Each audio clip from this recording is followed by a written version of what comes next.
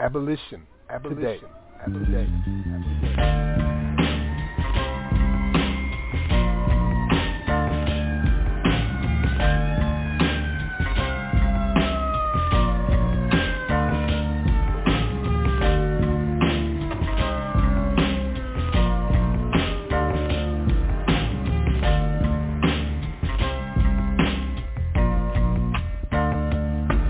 In the morning, they kicking down my mama's door.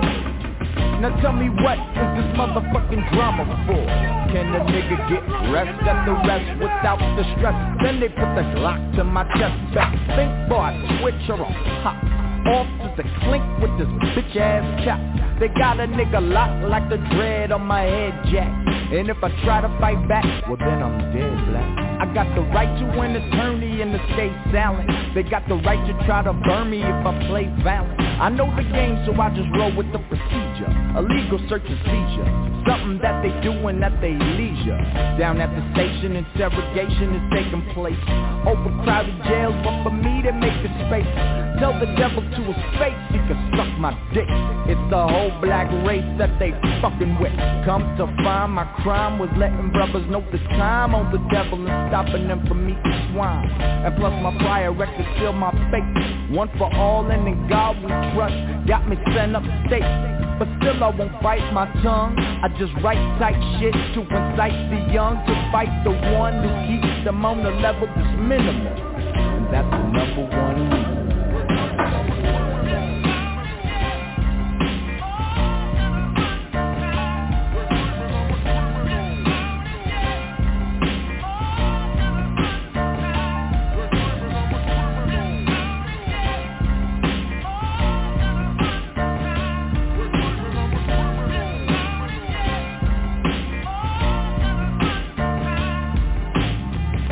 Frustrated, I can't do no more push-ups.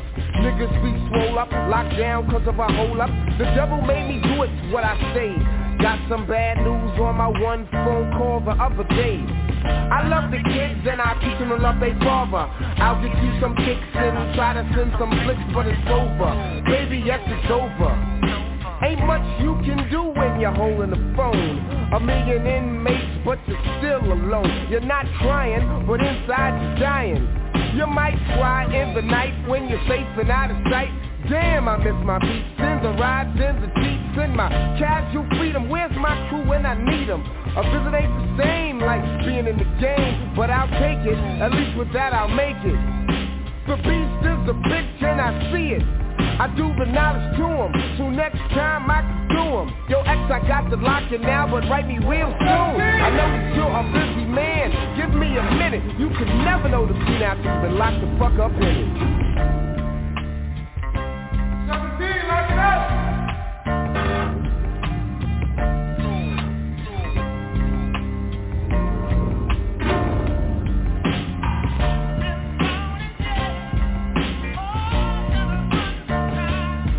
What does being in that system mean? So in America, there are about 100 million people with a record. Like, let that sink in. 100 million people in America right now have some sort of arrest or conviction on their record. That's more than the entire population of Canada. They face what is called collateral consequences. These are social, civil, and economic sanctions that kick in after you serve your time. 70% are lifetime bans, and more than half are employment related. We're talking about banning people from an entire sector: insurance, real estate, education, healthcare, finance. If you have a felony conviction, you are banned from healthcare and from real estate. For life. For life. That's just the economic impacts, right? The social impacts are even worse. I have a record. 20 years ago, fresh out of high school, was involved with a robbery, right? Did 7 years, got out. It's been 11 years since I've been out. My kids are 2 and 4. I'm getting choked up because it hits home. My kids are 2 and 4. And we got a schedule for summer school. And there were field trips on there. And they said, what parents want to chaperone the field trips? I can't chaperone the field trips. My wife is 46 years old, I'm 38. We want to have a girl, but it's a high-risk pregnancy. So I said, hey, let's figure out adoption. We can never adopt a kid. I love the fact that we live in a country where we talk about second chances and redemption and one nation under a God, but like my soul can be redeemed, but that record stays there for life. Abolition. Today.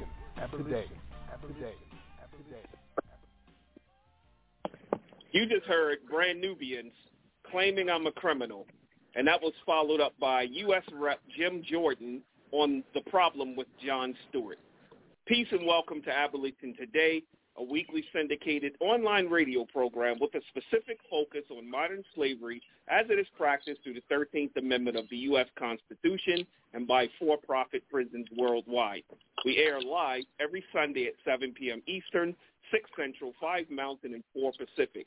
Live streams and archived podcasts are available at abolitiontoday.org and on all major podcast platforms and also Amazon Music. My name is Yusuf Hassan. I'm joined, as always, by my co-host, Max Parthis. Well, let me backtrack for a second.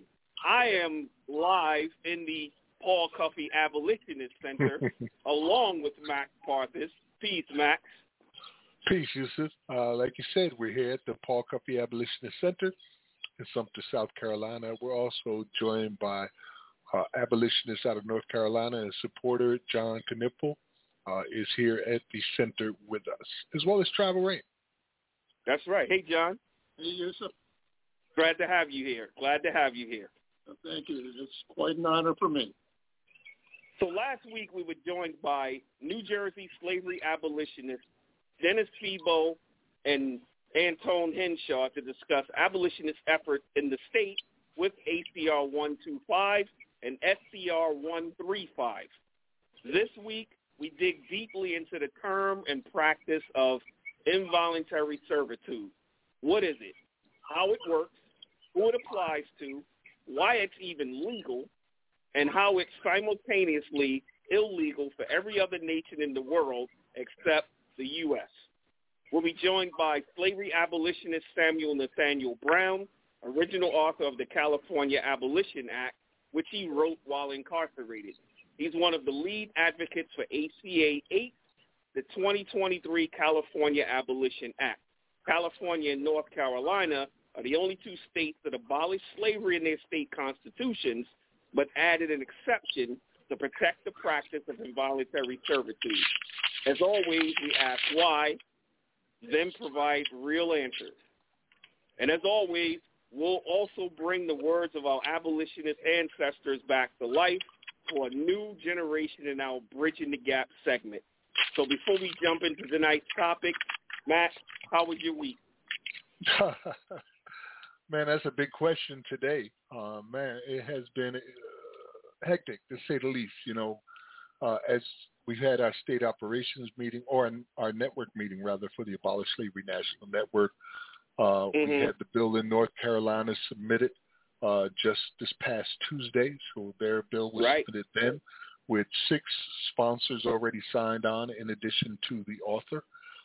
We've been speaking more with the civil rights attorneys in Alabama, trying to move those cases forward and getting plaintiffs that will represent those cases. So, you know, we're looking to set precedents in stage 2 of this effort where we challenge the badges and incidents of slavery without the protection of an exception clause that allows slavery to be legal. And Alabama seems like a good place to do that. Of course, we've got a couple of trips that we're scheduling to come up in the next couple of weeks. As a matter of fact, next week and the week after, we will probably be doing replays as I'll be out along with the co-directors for state operations for the Abolished Slavery National Network. We're going to Louisiana for their press conference as of their bill's introduction. And then from there, we're going to the 25th anniversary of BISC in Nevada. And we'll be gone for a couple of weeks doing that work, getting the word out and championing these anti-slavery bills that are coming out. So it has been very hectic. And that's just the tip of the iceberg, you know. We're constantly moving forward and working on this issue. I did want to give a shout out to Brother Jay Jordan, man. What he said was profound. He said, my soul can be redeemed, but this is going to be with me for life. You have been, right. like the song says, that classic hip-hop song, Claiming I'm a Criminal, says that's what they want you to be for life, a criminal. Even after you paid your dues and served your time, you walk out without the rights and of citizenship or sometimes even human rights.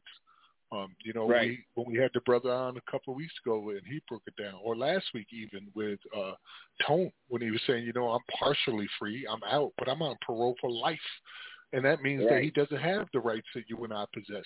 And at any moment, they can come and get him for any reason. They don't even need a reason. They just make one up out of thin air. Just talking to you who have served time yourself is a violation of probation. Right. Parole. So it's a dangerous situation for the people that are involved in this, and we really respect and appreciate the efforts that they're making and the risks they're taking.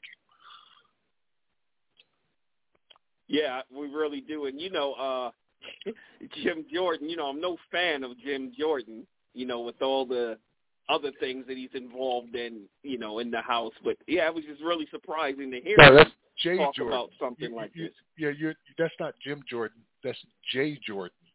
Jay Jordan is formerly right. You know what? I misspoke because in my opening I said it was Jim Jordan. But yes, this is not U.S. Rep Jim Jordan. This is Jay Jordan, completely different person. Yes, a black man. That would explain why it's a different approach. Yeah, he's a black man who was formerly incarcerated for over 20 years, I believe, and he was on The Problem with Jon Stewart, giving his lived experience about what he's dealing with after being incarcerated. I'm looking forward, though, to our guest who's coming in today to rejoin us. He's been here a number of times. Yeah. We've documented his story, as a matter of fact, right here on this program. And he's also got a new program that's going to be sponsored by Abolition today that's coming up soon. And that's Brother Samuel Nathaniel Brown. So let's go ahead and introduce him and bring him in. For sure. So once again, we have our brother Samuel Nathaniel Brown. He's the founder of the 10P program, Theory of Emotional Illiteracy-Based Criminality. Trying to find his bio. We have so much to say about him. He's definitely the original author of ACA 3, written while he was incarcerated, and he'll speak about that when he's on.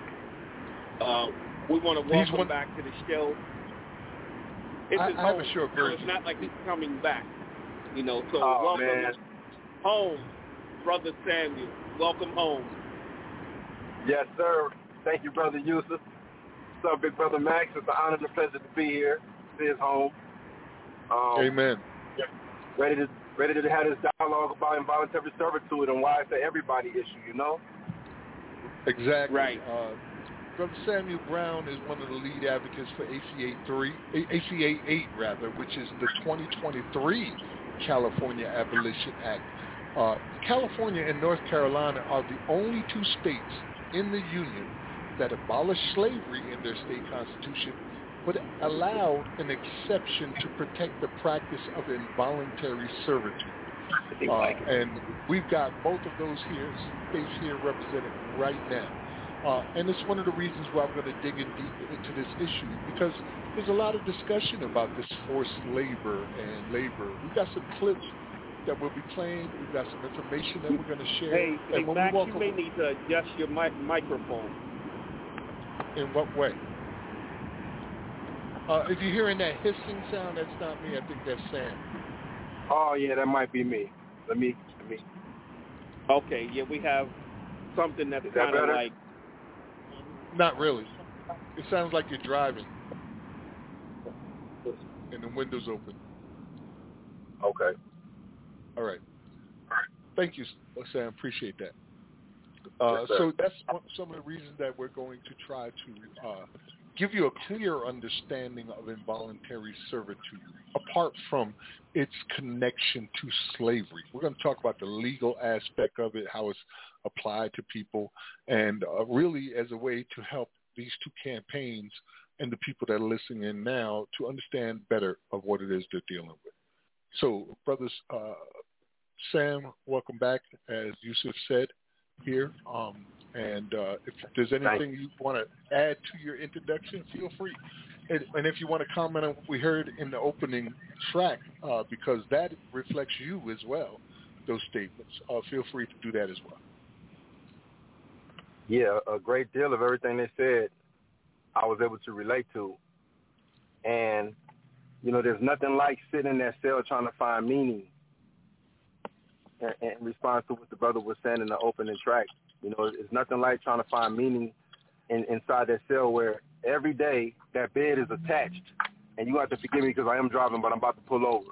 But every day that bed is attached to the wall. So you can only get up on one side of the bed every day, and it's always the wrong side. And if that's not bad enough, then you have these people breathing down your neck, you know, acting as if their job is to punish you. And for them, that punishment is like mental torment, anguish, and then forcing you to do a job that you can't benefit from in the long run.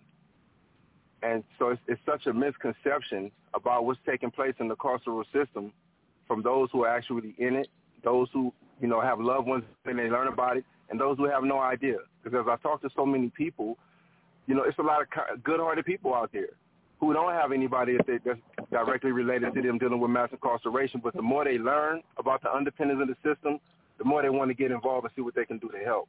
So that's why conversations like these are so important. Yes, especially in the climate that we find ourselves now, where as a nation we are pointing fingers at other countries saying that this is illegal, what you're doing. If you have or if you're using prison labor to make your goods and services, it's illegal. And they're pointing out the laws. They're seizing goods at the ports that may have used forced labor in them, and yet we're doing it right here. It's very hypocritical.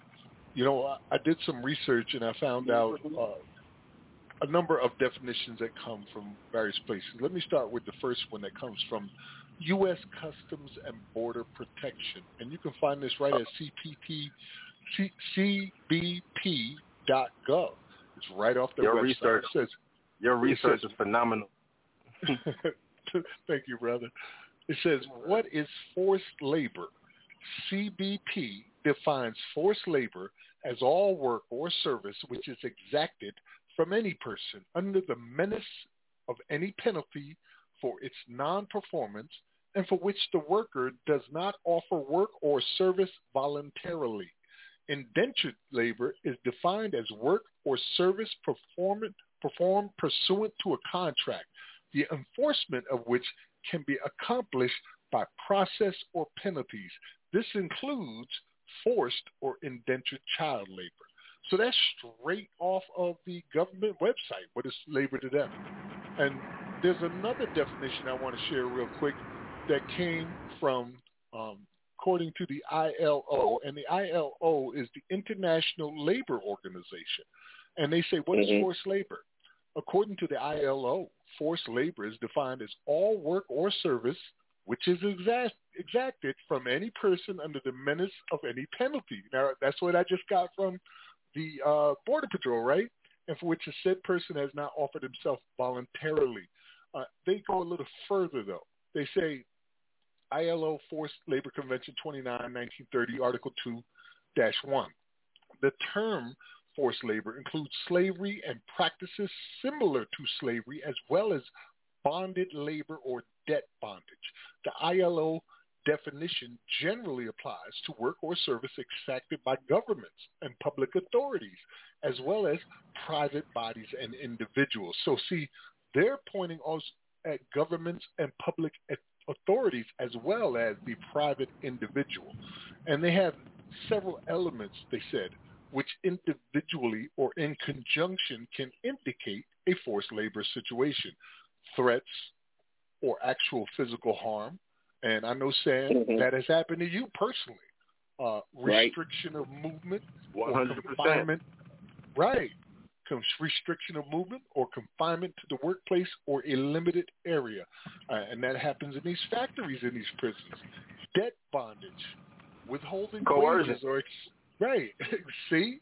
Withholding wages or excessive wage reduction that violates previously made agreements, retention of passports and identity documents, and threats of denunciation to the authorities when the worker has an irregular immigration status. So these are the two definitions right here in the United States of America. I'll go ahead and pass it over to you, Sam, for any comments. I think it's great how you put forth two well-known organizations' definitions, because right before the show I took the time to do my own personal connotation so I could just break it down, because it's important to do what we're doing right now. Like you give it to them in the textbook form, and then I'll just give it to them in the basic form so we catch everybody in between, right? And so involuntary servitude refers to a situation where a person is forced to work against their will, often through coercion or threat of harm. You know what I mean? And many of the historical examples we see are like involuntary servitude and chattel slavery and serfdom. That's what comes to mind oftentimes, but there are more contemporary examples like what Max is talking about right now. When we talk about our brothers and sisters that immigrate from other places, how they're forced to work in the labors in the factories like you were just talking about a minute ago. The global supply chain, many workers, especially in developing countries, they forced to work in those factories or those mines for hours on top of hours in like hazardous conditions. You know what I'm saying? They have no pay, no way to leave. And this is akin to what we've seen in our prison system. This is, and we just drawing these parallels to show, one evil is all evil. It's all bad. And it's the same people all around the globe, these same corporations, whether they're taking advantage of people in a third world country, or they're taking advantage of people over here in America, part of a demographic that's always seeing themselves being patrolled by police in their neighborhoods and getting targeted with tough on crime laws. It's these same corporations that are benefiting from them, from these labor forces once they get people in these involuntary servitude situations. So if I would add anything, I would just add that, that's what it looks like in real time. And so when you go to the prison system, and then you have women in the California Institution of Women being a call center for someone like AT&T or another major corporation, FedEx or somebody, and you think you're talking to an operator that's somewhere in like Michigan or in your city, and you're talking to somebody that's incarcerated. Right. I mean, there's so many different sectors of the economy and here in America and around the world that benefit from involuntary servitude, that it really is something that everybody should be concerned about, because we can do better than this, and we should. Exactly. Slavery and involuntary servitude are crimes against humanity that are basically illegal everywhere, according to the U.S.'s own laws. It is literally a federal crime, forced labor, under 18 U.S. Code 1589. I want to read that, but before I read it, I want to give Yusuf an opportunity to chime in, and then I'll read it, and then we'll play what we're going to use as basically the centerpiece of today's conversation. And I think everybody who's listening should have a notebook and a pencil ready, because you're going to need to take notes on what you hear. So, Yusuf, you want to chime in? It's so hard when, you're batting third and you have two heavy hitters in front of you, where both of you have already hit home runs. I want to reserve some time for later, because I want to get into like the legal history as how involuntary servitude proceeded through the courts and what was the court's position when it came to involuntary servitude, and then also some acts that were enacted over the years, also furthering American hypocrisy. So we can go ahead with that track if you want to, Max. Well, let me read this real quick about 18 U.S. Code 1589. It says that Section 1589 makes it a federal crime to knowingly provide or obtain the labor or service of a person using force, threats of force, physical restraint, or fraud, otherwise known simply as forced labor. If you are accused of forcing someone to work for you, or if you are accused of helping someone else force someone to work for them, also known as trafficking labor, you could be charged with the crime of forced labor under U.S.C. 1589. This statute falls under peonage, slavery, and trafficking crimes, and anyone involved or accused of involvement with this type of illegal conduct will need experienced legal representation. The relevant laws that make this conduct a federal crime find under 18 U.S. Codes Chapter 77, which contains numerous statutes. So there's numerous laws that you can get, and the penalty is up to 20 years in prison for doing this. Now, with that being said, I want you to hear what we're going to play next. It's very powerful, and it's very rare. I believe that this has been purged from the internet. I was only able to find one copy, which I had downloaded some time ago. And what it is an advertisement from the Department of Justice appealing to national and international corporations to use prison labor in the United States. And you can hear them break it down in their evil-ass way yourself right now. It's going to be accompanied by the instrumental of Destiny Child's song, No, No, No, if you remember that. And I use that specifically because they're saying it's illegal for everybody else, but here they are saying, come do it. You're listening to Abolition Today, abolitiontoday.org, with Max Parthas and Yusuf Hassan. Our guest today is Samuel Nathaniel Brown, and in the house is John Knipple. We'll be right back after this. Abolition today. Abolition. Abolition.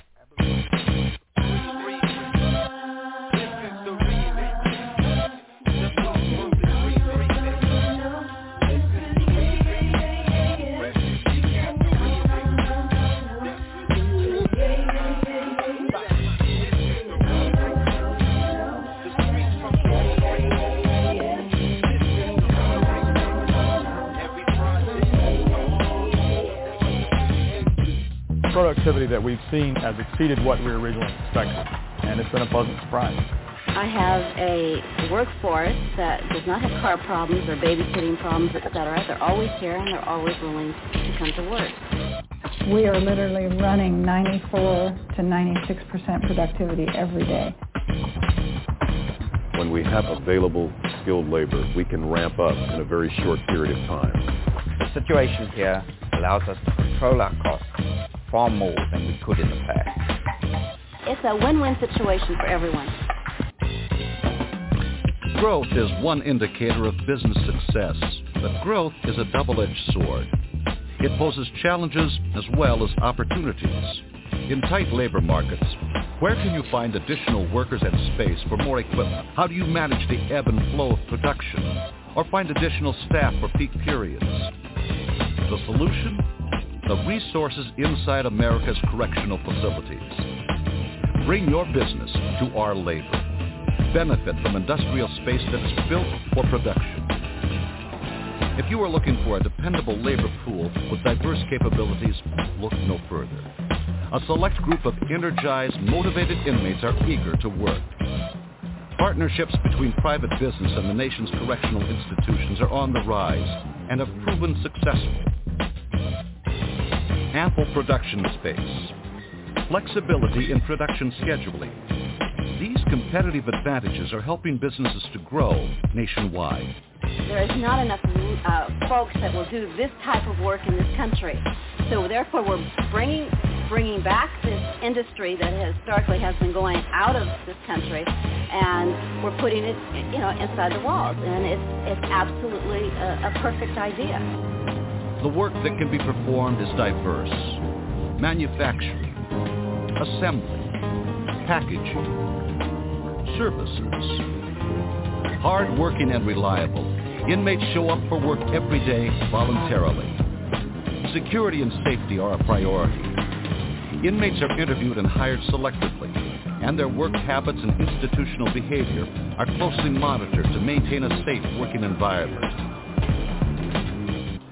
These partnerships between correctional industries and business owners are set up to achieve one goal: long-term business success. Escott Industries is a cable manufacturing organization. We manufacture cable assemblies primarily for the telecommunications industry. So I've been working with the Prison Industries Association for approximately 5 years. from a profitability standpoint, we can't ask for anything more. When we have a facility such as this, where we have available skilled labor, that availability means that if we need an additional 10 to 15 to 20 individuals in a very short period of time, we can bring those individuals on overnight. We've been extremely satisfied with the inmates. Any organization that is really looking to increase their operation, to expand their operation, really needs to take a good hard look at prison industries. It was one of the best moves that we've ever made. Your production is brought right inside the correctional facility. A business plan is developed to meet your production, space, and labor requirements. If you need flexibility in scheduling, or need to adjust the labor output to accommodate peaks and valleys in demand, it can be arranged. We can move materials in and out of the facility as needed. We've had no problem getting the number of inmates that we needed for the job. There are multiple applications for each job that we have. Their attention to detail and their productivity is really better than what we see in the civilian workforce. Partnerships between correctional industries and private business are a rapidly growing segment of a multi-billion-dollar industry in America. Partnerships with private companies are possible in almost every state. Qualu, which is an international company, holds a worldwide patent on a method of manufacturing furniture which is unique in the world. The inmate we have found to be far more willing to learn, far more willing to give of himself, to improve of himself.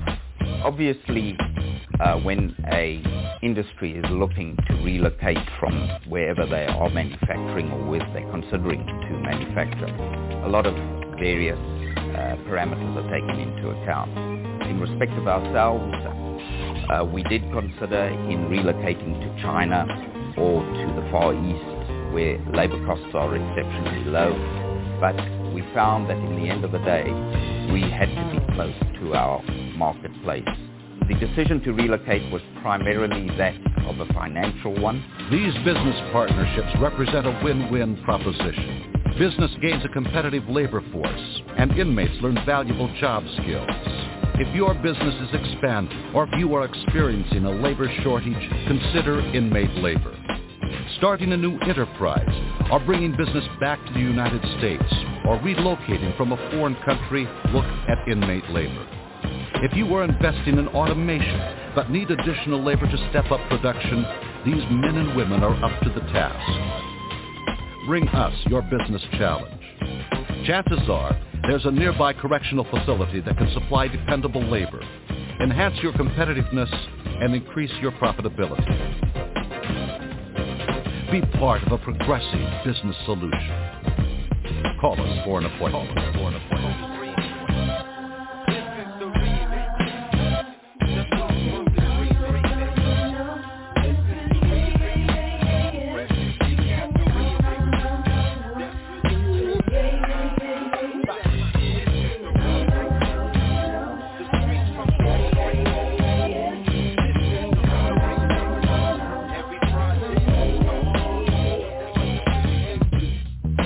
Abolition today.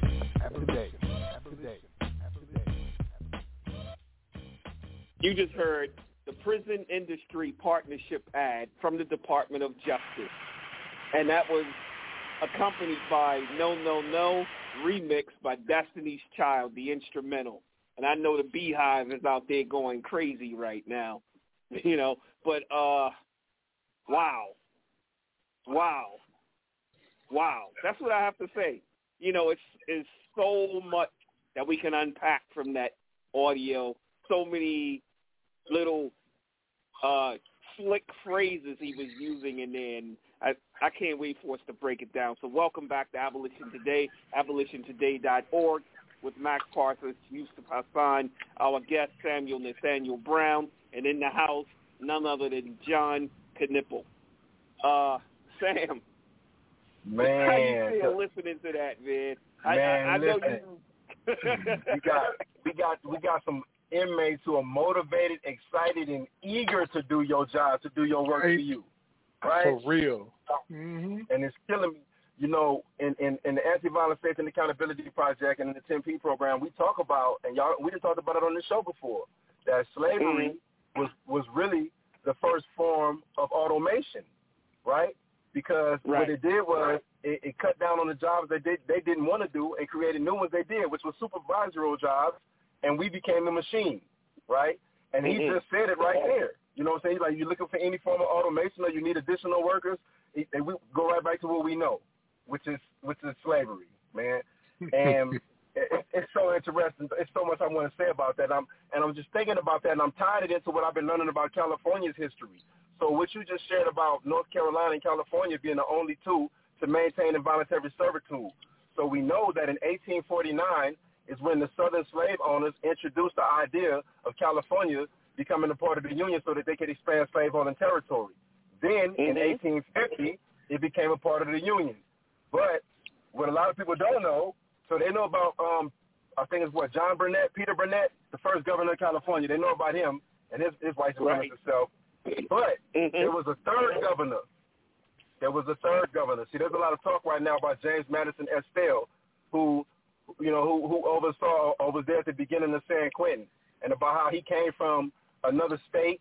He was already into making money off of prisons, and he came here and became part of the legislature and helped construct the prison system in California. But, and Jamelia put me up on him, put all of us up on him. But I was like, well, somebody had to precede him because he didn't just come and put himself into power, right? And so when I took it a step further, when I took it a step back, I found the governor, this guy named John Bigler, and he was the third governor of California from 1852 to 1856. And it was during his tenure that California oversaw the use of prison labor in the state's mines and public works, right? All of their public projects. And I was also able to get a whole bunch of quotes and dates and times, and I'm about to bring all of this stuff back to the coalition this week, but I'm sharing it here first with the whole world. So in his inaugural address in 1852, this guy actually stated, just like the people we were just listening to, he said the state should avail itself of the labor of its prisoners and, while punishing crime, make it subserve the interests of the community. In other words, while we punish them, we should make money off of them. Then, in 1852, he signed the Act to Provide for the Government and Regulation of the State Prison, which established a board of directors to oversee the state prison system. So this is the guy who is the actual architect of mass incarceration for real here in California. He's the reason why involuntary servitude is still a part, and slavery is at the core of the penal system here in California. 1853, now look, back to back, he's nonstop, 1851, 1852, 1853. He appointed commissioners to investigate the state prison system, found that the prison labor was being used to extract gold from the state's mines and that the prisoners were being treated poorly. However, he disagreed with the commission's findings and continued to support the use of the prison labor in the mines. Right? This was all the way back to the beginning. And so what we find today is an unbroken thread, an unbroken thread. So when we talk about connecting the dots and when we talk about involuntary servitude and slavery, I'm going to say this and be quiet too. The reason why we are having this show, for everybody out there that's listening, the reason why we're having this discussion about involuntary servitude is because we need everybody out there to know that it is synonymous with slavery. And there's this discussion. People are trying to have this discussion now with this divide and conquer. Well, slavery ended and involuntary servitude is something else. No, they are the same thing. So we don't want anybody to have the wool pulled over their eyes. So this show is about educating you so that you can understand that involuntary servitude has already been ruled by the courts to be synonymous with slavery. You know what I'm saying? Any form and fashion. So that's what this is about today. And I just wanted to really make that clear, y'all. That track that we heard with the admission of guilt is literal evidence that could be used in charges of crimes against humanity. I mean, we are talking about how this is all illegal, but that's an advertisement made by our government appealing not just to use labor to clean your cells or pick up garbage on the street, but to make things like solar cells for independent companies. You heard the man say that on a scale of profitability, this is the best decision we ever made. Now, why would he say that? Because he's getting nearly free labor to do that. And the audacity audacity of what they was talking about when the woman came out and said, we have a workforce that doesn't have any babysit problems. They don't have car problems, and they're willing to come to work every day voluntarily. Well, if it was voluntarily, then what the hell is a 115? Because they exist all over the country, those types of penalties if you refuse to work. Right now in Alabama, Governor Ivey has said that when it comes to taking away your earned good time from inmates, if you organize a prison labor work strike, that's the equivalent in points of rape or murder in the prison. Same in New Jersey. Same in New Jersey. They said there was 94% production capacity, and saying, bring your business to our labor. They said that because they can't bring the labor to the business because they're in a prison. So you just bring the business to the labor. We'll build a facility for you. We'll get the people you need to work. And you know what? They work harder than the guys outside. So if you're outside in a union job trying to earn a living just enough to pay your bills, take care of your family, and work 10 hours a day, sleep 8 hours at night, and go repeat it over and over again, you don't work that hard. It's prisoners that will really put in the work. They'll work till their fingers fall off for you. And why? Because it's forced freaking labor. Because if they say no, then you're going to punish them for that. It's freaking amazing. Yusuf? And he had so many slick little phrases that he was saying, like the inmates are learning valuable skills, because we know that it's a common theme when they start talking about labor on the inside. It's all, they have this impression like everyone in prison never had a job before, so it's like you're humanizing them by teaching them how to work a job. Or they say stuff like, they're up to the task. That was something else that he said in there. And we can move your product anytime. We can structure, the work schedule however you want it. Whether you need it in the middle of the night or you need it all day, we can provide that for you. It was just it was very intense what they were pitching out there, like saying, look, we have this workforce that can't be no other workforce can compare to this. And we know historically, many things when we think of like Coal Creek mining in Tennessee, where the miners were put out of work because they had all the miners in prison. And it led to the Coal Creek Wars. They call it a Coal Creek riot because of the competing factors.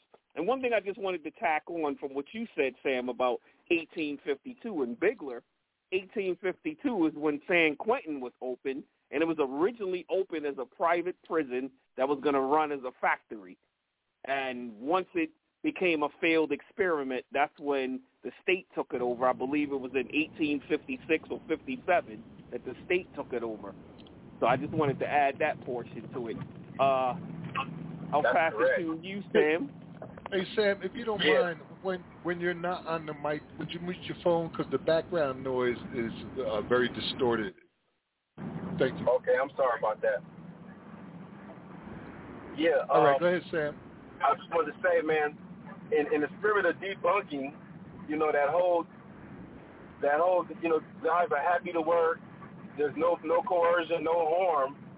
Right. As we talked about a moment ago, I just did 24 years. And if I would have refused to work, which I could have, and I gave it a go, I would have got I would have received a 15-year denial. That's the modern-day whip that Max was talking about. That's the 115, right? And that's how they compel people to do these jobs that they otherwise would not do. Then when they talk about the skills, when you talk about these skills, he's telling this stuff like this to the public. But the people on the inside are working these jobs. I could have a job for 10 years. And then when I get out, I won't be able to put it listed on my resume. I won't be able to list the Department of Corrections as a contact of someone that they can call. I won't be able to say that I have these skills. Oftentimes, like they were talking about at the beginning of the show, I'm disqualified for me to participate in certain fields of work. Everybody talks about the firefighters, right? Everyone talks about the firefighters because, everybody loves firefighters. They're heroes. But there's another cast of workers inside the prisons in California called ADA workers. And ADA workers, they are basically like caregivers inside these prisons. They people that, have accidents on their cells, or in their wheelchairs, on their cells, they go clean up behind them. They help them get in the showers. They help them wash their clothes. They help them go to the canteen, to the medical, to the child hall, all of that. These men and women are caregivers on the yard because there's not enough medical staff to take care of all of the people behind the walls who need medical attention. And no one talks about this part of the population. Then when they get out, they can't get those jobs. No one talks about that. You can have that job inside the pen for 10 years, and I'm good enough to do it on the plantation, but I'm not good enough to do it upon my release. Right? And so, we can sit here and debunk this, that arrogant sales pitch that we just heard piece by piece. It was just so offensive. It was so offensive. It was like a verbal version of the picture of all of the white people standing there with the black bodies hanging from the tree with them smiling. Yep. That's right. What that was like. That's what that was like. We are telling the world that slavery and involuntary servitude are crimes against humanity. They should not exist in any nation for any reason. There is no justification for it. And our own government agrees with us by the Federal Labor Law 18 U.S. Code 1589. They go so far as to, this comes directly from the Department of Labor. It's at their website, the DOL.gov. And they say they are shining a light on the exploitation in the solar supply chain. And this is on their website right now. It says solar power is critical to achieving a green future, but there is extensive evidence of labor abuse across much of the solar supply chain.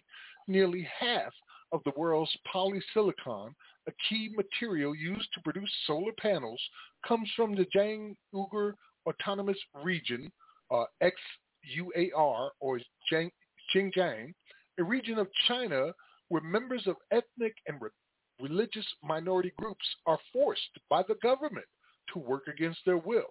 How does forced labor find its way into the solar panel? And then if you scroll down just a little bit, you'll see that they have in big, bold letters on the Department of Labor's website, forced labor is defined as all work or service which is exacted from any person under the menace of any penalty for which the said person has not offered themselves voluntarily. And they take that straight out of the ILO Forced Labor Convention of 1930, number 29. But peep game. Sam turned me on to this because I asked him about a certain company that I assumed or kind of figured would use prison slave labor to make what? Solar panels.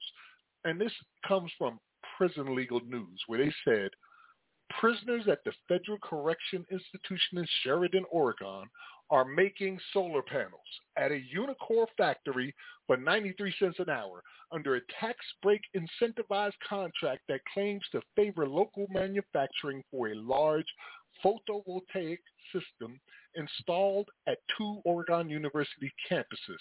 The project was launched by Solar City, one of the most well-known solar energy installation companies in the country, founded by clean tech businessman magnate and poster child for green capitalism, Elon Musk. So while they're saying this is a crime that the Chinese people are doing by making these solar panels and forced labor, we're doing it right here, right now with Elon Musk. And it's a $27 million project. Yes. 100%, all across the nation. All across the nation. Yeah, that's just one company. There are other companies that are doing it as well. So it's one of the largest revenue generators in the prison system because there's Crossroads Solar in Indiana. There's Suniva, which is in Georgia and Michigan. You just have so many companies. And Elon Musk is his contract is worth about $27 million. And Suniva was in California for a second too. They contracted with the California Department of Corrections for a moment.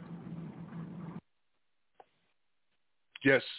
So the blatant hypocrisy is there. They're saying that this is a crime and we're committing it and admitting to it in an advertisement. And, you know, as we fight against this slavery and involuntary servitude, we're finding that we're no longer under the radar. We got 8 states done, but they know who we are now. And those that oppose us have developed their own counter arguments to what we're saying. Well, we can't end slavery and involuntary servitude because we don't know what kind of unintended consequences will arise from it. This is what we heard in North Carolina. This is what we heard here in California. This is what we hear in Ohio. As a matter of fact, Ohio even went further. I want to play for you guys and our listening audience. I want to play for you their counter argument in Ohio, just said a few days ago by State Representative Brian Stewart in a setting where they were trying to change the state constitution so that in order to add an amendment, you have to get 60% rather than 50+1. So they're trying to make the bar higher so that we cannot end slavery in Ohio. And this is what he had to say. You're listening to Abolition Today, abolitiontoday.org with Max Parthas and Yusuf Hassan. Our guest today is Sam Brown, and we've got John Knipple in the house. We'll be right back after this. Abolition Today. The next witness, one question each, please. Stuart, you're up. Thank you, Mr. Chairman. And I asked this because I saw you nodding along kind of with the discussion about Ohio's Constitution as it relates to slavery. There's a lot of discussion yesterday. I got a lot of text messages from people confused about why we were talking so much about slavery yesterday. And there was a concern on the other side that we would sort of counteract what they perceived to be disinformation yesterday. And so I think it's important to kind of make sure we're not confusing the public here. The 13th Amendment to the United States Constitution says neither slavery nor involuntary servitude, except as punishment for a crime, shall exist, right? That's where that began. That wasn't an endorsement of slavery. That was a legal acknowledgement that when we take away the liberty of a child murderer and tell them that, well, you're going to wake up every day for 20 years and make license plates in a state penitentiary, from a legal standpoint, someone might say that looks kind of like slavery. It's not an endorsement of slavery as it existed prior to the Civil War. Ohio's Constitution has similar language. There shall be no slavery in this state, nor involuntary servitude, unless for the punishment of a crime. Again, that predates the Civil War by 15 years. It's not an endorsement of slavery. That's a legal acknowledgement, again, that when we put away a multi-mass murderer and tell him he's going to, pick carrots in Orient for the rest of his life, that might legally look something like slavery. So it was then brought up that, well, Oregon did something about this. The lunatics in Portland took slavery out of the state constitution, and they did so because they wanted to make sure that you could no longer require people to undergo court-ordered counseling, court-ordered drug treatment, court-ordered community service, and arguably, how do you even lock somebody up if you're a child murderer in Oregon? And do the child murderers in Oregon now get to say, well, sorry, warden, I don't want to wake up and make license plates today because that's slavery? Are you really saying the League of Women Voters would want to change Ohio's Constitution to essentially pave the way for us to not have any court-ordered, community service or court-ordered, making license plates in the state penitentiary? Because that's what that really involves. Abolition. Today.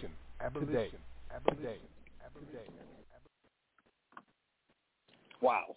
So you just heard Ohio State Rep Brian Stewart with the new GOP pro-slavery talking points. And yes, he really said all of that. And he said it with a straight face.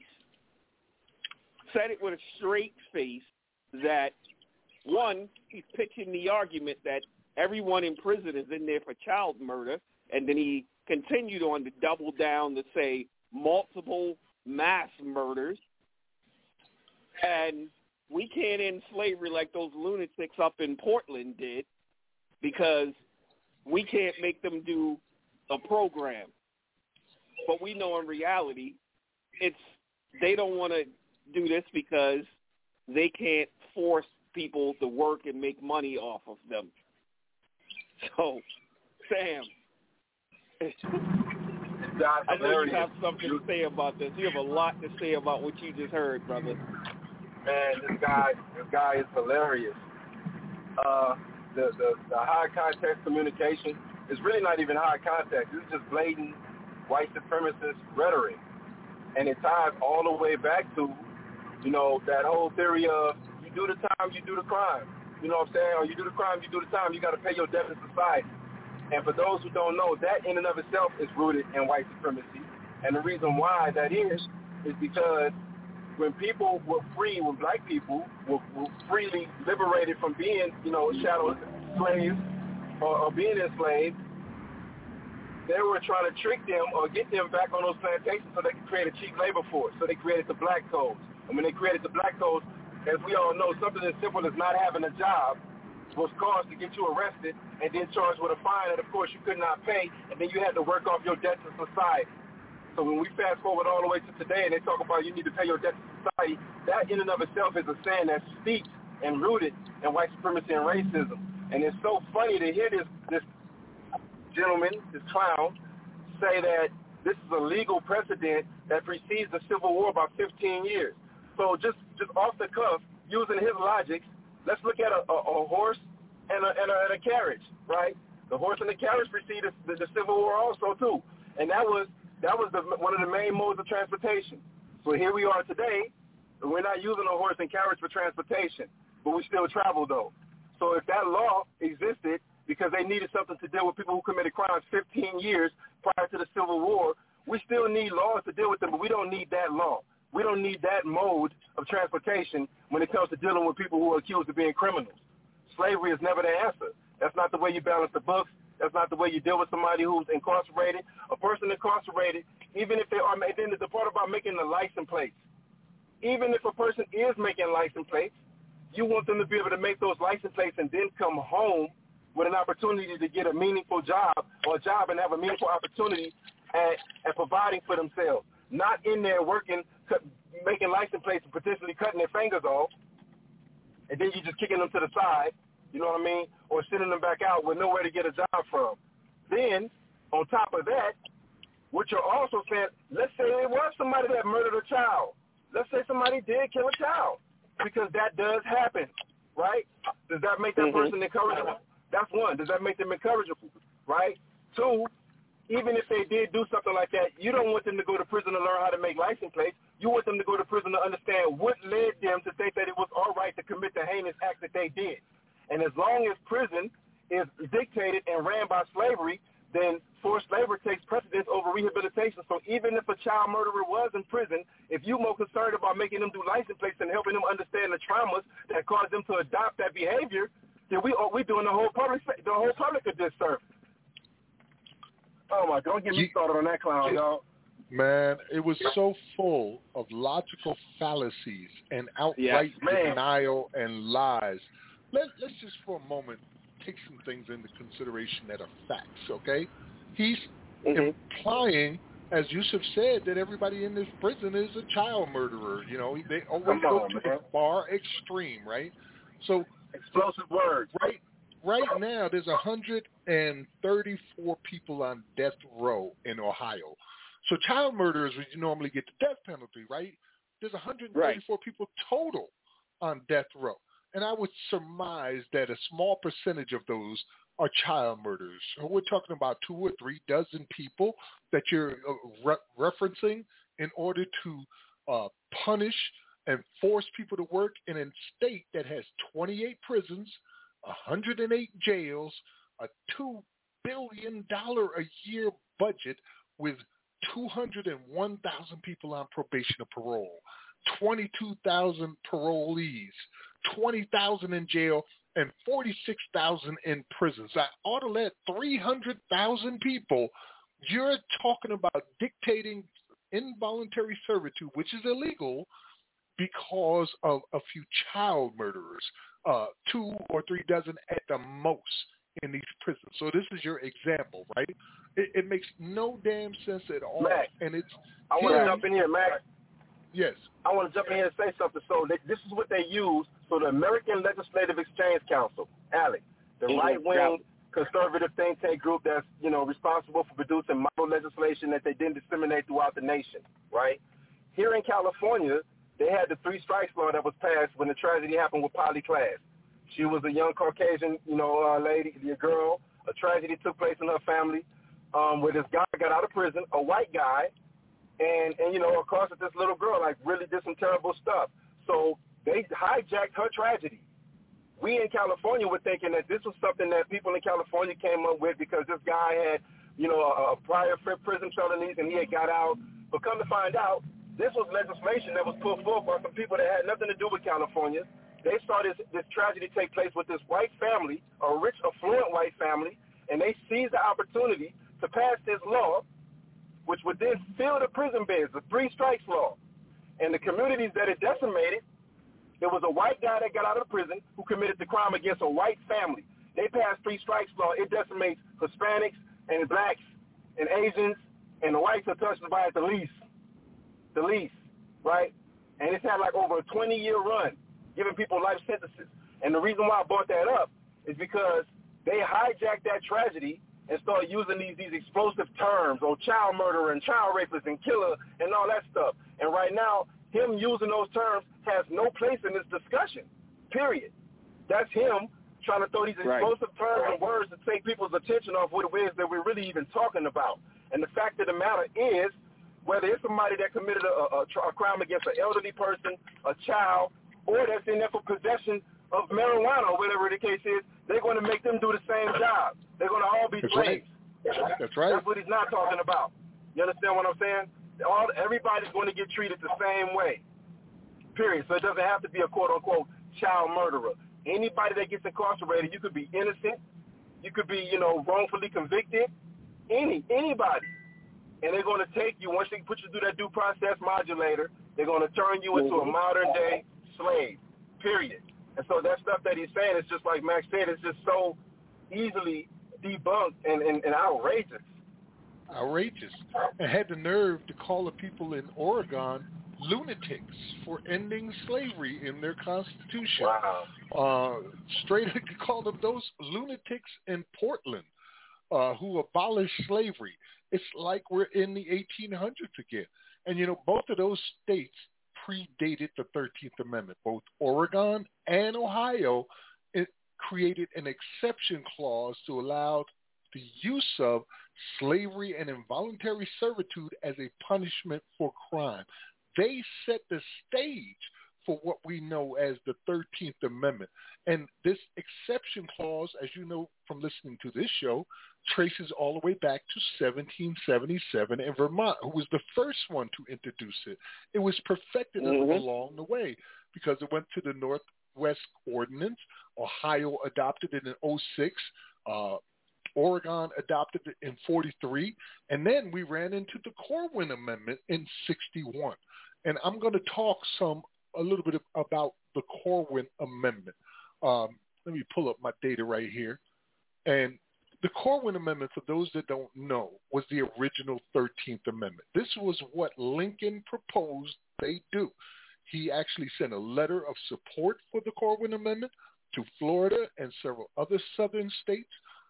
And this was what he thought would be the best route. The discovery, and I'm going to read this straight from the LIB-NIU education site about Abraham Lincoln and the Corwin Amendment. It says, the discovery of a letter from newly inaugurated President Abraham Lincoln to the governor of Florida has generated renewed interest in Lincoln's view toward slavery. The letter found at the Lehigh County Historical Society in Allentown, Pennsylvania, is a form letter from Lincoln to Governor Madison S. Perry, transmitting an authenticated copy of a joint resolution to amend the Constitution of the United States. And this came out March 16, 1861. Remember, the Emancipation Proclamation was, I believe it was 1862. January 1st, 1863. Right, right. No, but he first announced it in September of 1862. Right. So this is just a year apart that this happened. On March 16, 1861, Lincoln sent the same letter to all of the governors of the states, including states that had already seceded from the Union and formed their own Confederate government. And what was this amendment? It says, and listen closely, no amendment shall be made to the Constitution which will authorize or give to Congress the power to abolish or interfere with any state with the domestic institutions thereof, including that of persons held to labor or service by the laws of said states. In other words, the amendment would forever guarantee the right of Southern people to own slaves. That was the first one that came out from Lincoln's own hands. And then we saw what happened with the compromise. The compromise was what we now have as the 13th Amendment. They looked back at what Oregon had done, what Alabama had done, what Ohio had done, and said, you know, this thing of turning black people into criminals and then forcing them to work in prisons where we can work them to death and don't have to worry about any kind of human rights or how we take care of them or whatever, that's the way to go. It puts the state in control of slavery rather than the individual. And that is how we came to where we are right now. Sam? Yeah. I'm sorry.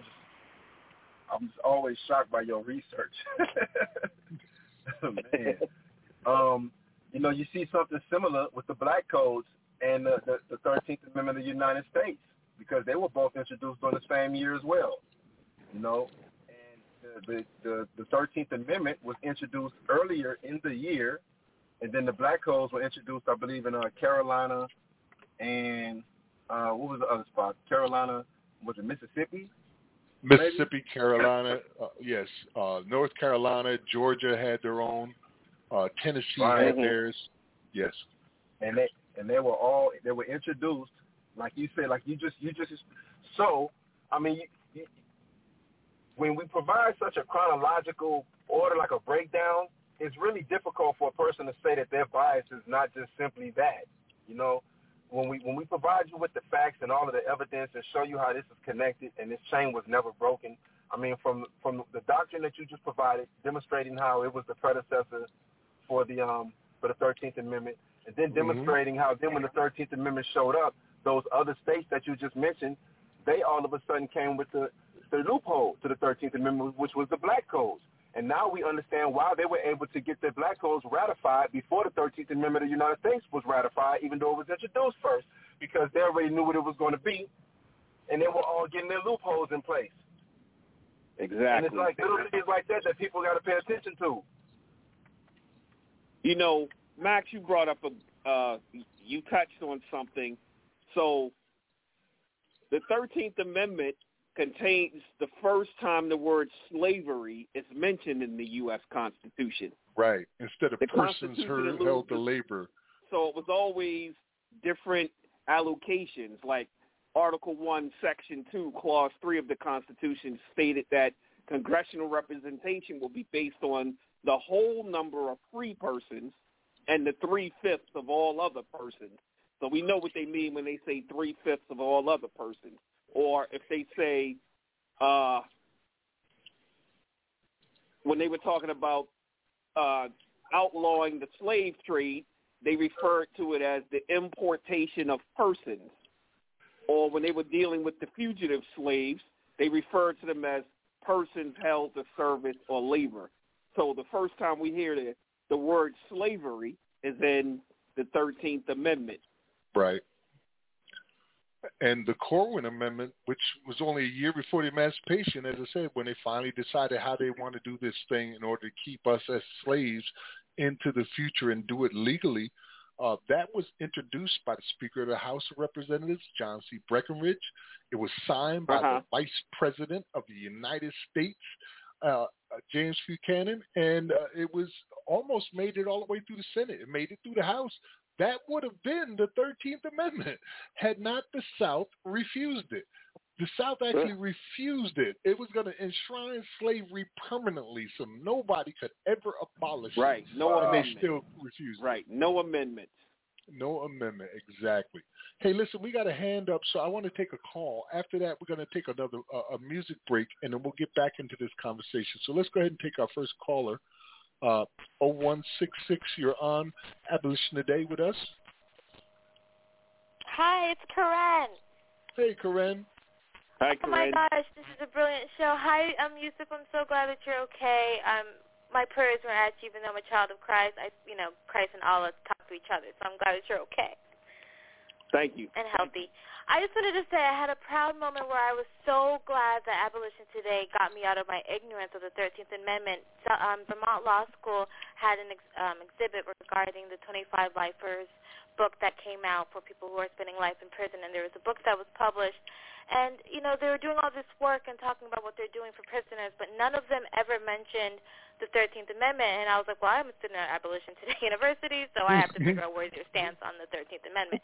And, I asked the woman, I said, don't you want to abolish the 13th Amendment? I mean, it's great what they're doing to support those that are serving life, and although they're serving life, they can be changed.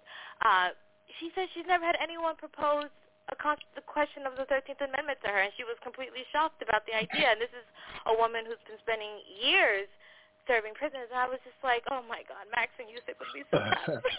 And I just wanted to say thank you. And even to that senator, this is the time for the bold. Yes, the wicked is out here, but you know what? It seems like our supreme judge is making a way for us in the wilderness. He's making rivers in the desert for us, sustaining us. I mean, Yusuf is well and healthy. Max is Max. And hi, Sam. Look at you, man. You're rocking and rolling. So I just wanted to say, for the students that are in the Abolition Today University, this is our time to be bold, go into our communities, even if we've already abolished slavery in your state, go to the next state or talk to people who are in different states, or just talk to your governors, write them letters, annoy your senators. I say annoying senators and governors and mayors, all of them, for whatever you need, and petition for those bigger than us. This is bigger than us, and I just wanted to say that. And also, let's talk about the future quickly. I love that you're talking about involuntary servitude. The Department of Correction knows that their kingdom is crumbling. With AT&T, that company is crumbling. I think there's $1 million settlement. If you haven't got your money, go get it now. Check it out with AT&T.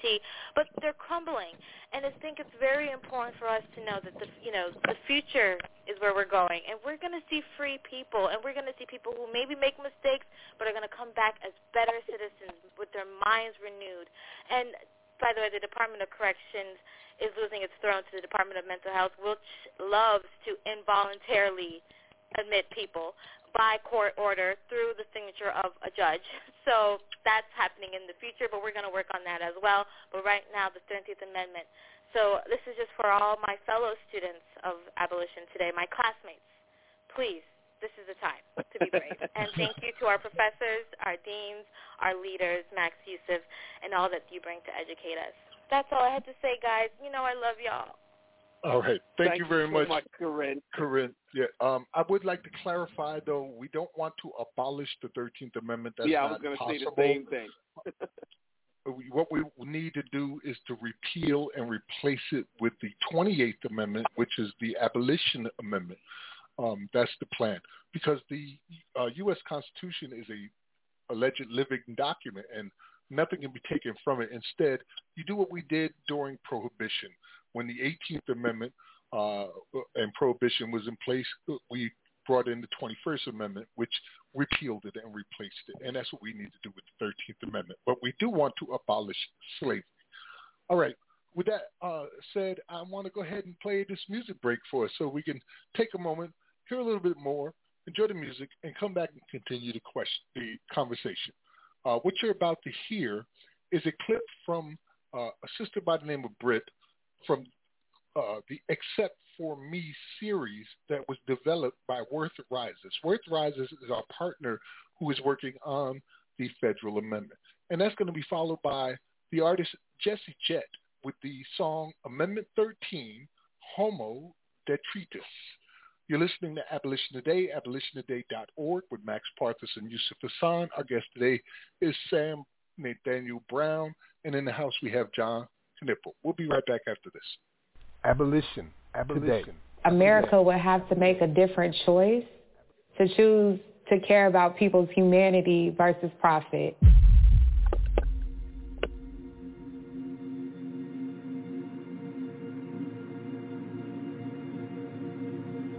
My name is Brittany White. I go by Britt.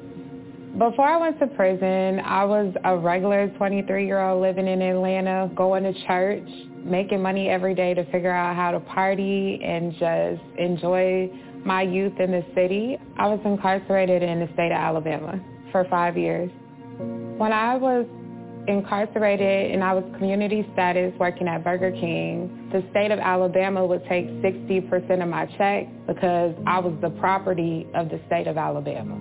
Burger King was aware that we were incarcerated, and they knew much of that money would never reach us. And I went without for that entire time I was locked up. But my labor was something that was constant. So many people have their hand in the cookie jar and continue to profit off of my body, my labor, the body of women I left behind and their labor. Coming home, I just had such a deep sense of urgency to do something and to tell people about what I had experienced. And I'm an organizer to my very bones, and it makes me feel amazing because this is what I'm going to be doing for the rest of my life.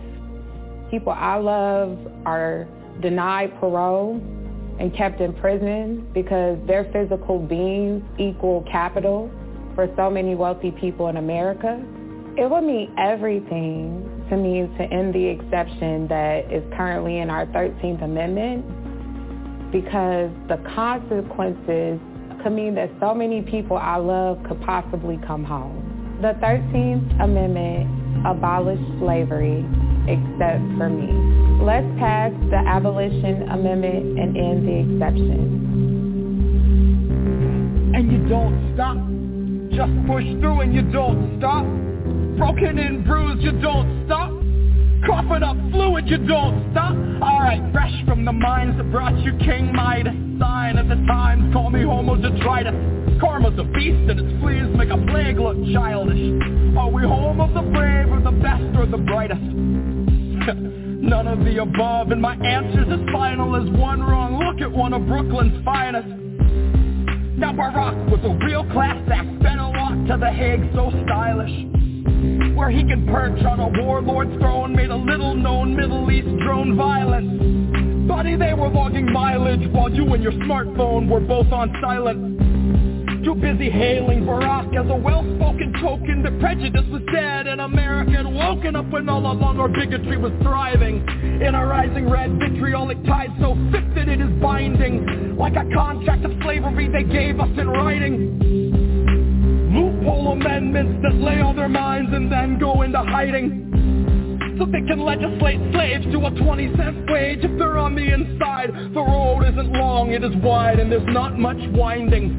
They just lead you to a lifetime of small crime, bring you back and put you in a line, doing sweatshop labor for a couple fucking dimes. And you can spend your whole life here being beaten by a staff of steroid gym rat white nationals. Do it all for Nike, buddy, do it for the Capitol. Do it for the guards so they'll treat you like an animal. Do it when you're sick or you're sore cause you have to.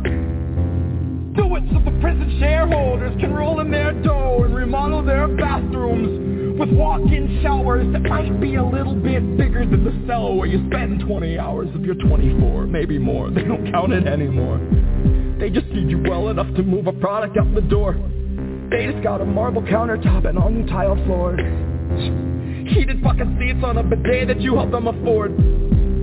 But they won't lift a finger if your warden goes overboard, makes your common area an unspoken COVID ward, lets you intermingle like you hadn't really done before. Now there's a lot of pits dug up in the yard, all numbered, and he still won't tell you what the number's for. But it's gotta be a warning. It's probably the kind that you might need thunder for. When the realization strikes, they've been grouping you tight and restricting your time outside. It won't take a genius to link it to all of the coughing that's keeping you up every night. So if you can't abide slaves, I'll state the case plain. A prisoner shares the same rights. And your tax dollars are lining the pockets of those who ensure that the luxuries of medicine and showers are consistently denied. And you can spend 8 years if you're black because you burned up a trash can, but you won't see any time if you rape when you're young and you're white. And in 5 years' time, that white rapist guy gets a job as a guard where he finds a new prey to dehumanize. And it's ingrained as a part of our system of justice so deeply that it's not scrutinized. And if we're talking capital punishment, all of these assholes with bludgeons who call themselves justice could probably be euthanized. Rather than giving them 70 humans to supervise, torture, and brutalize. Sensitivity training can't teach you the value of human life. It's a message that's basic. Our nature has shaped it and culture is born out of breaking it down and then seeing it crucified. I feel like I'm watching every day with exponentially more lucid eyes, till I'm drooling out my cheek and down my side, and my eyes are the dullest shade of overdose white, when just a dose of reality hits like an overdose might. Gross mentality that keeps this country going. Makes you wonder why we're keeping it alive. And we don't stop. Just push through and you don't stop. Coughing up fluid, you don't stop. Guards gang rape you and you don't stop. They take your commissary, you don't stop. Your mother's being buried, you don't stop. When nothing is forgiven, you don't stop.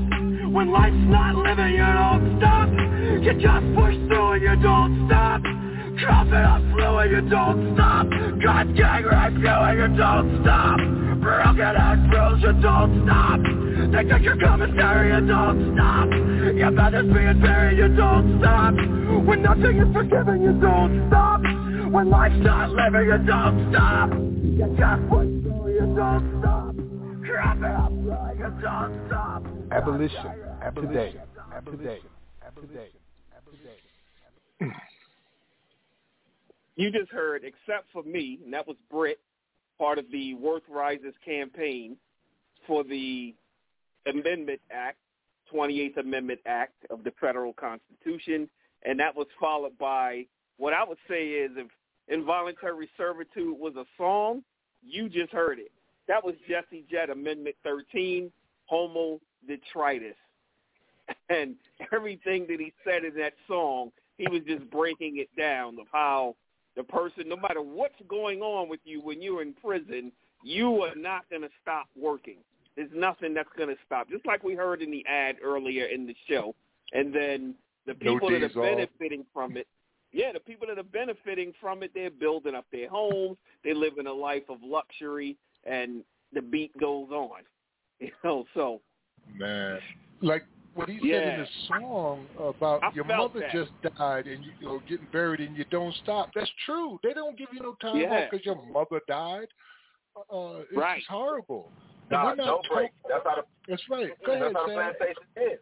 That's how the plantation is. Just think about the plantation that the horrors that we heard about, that we read about.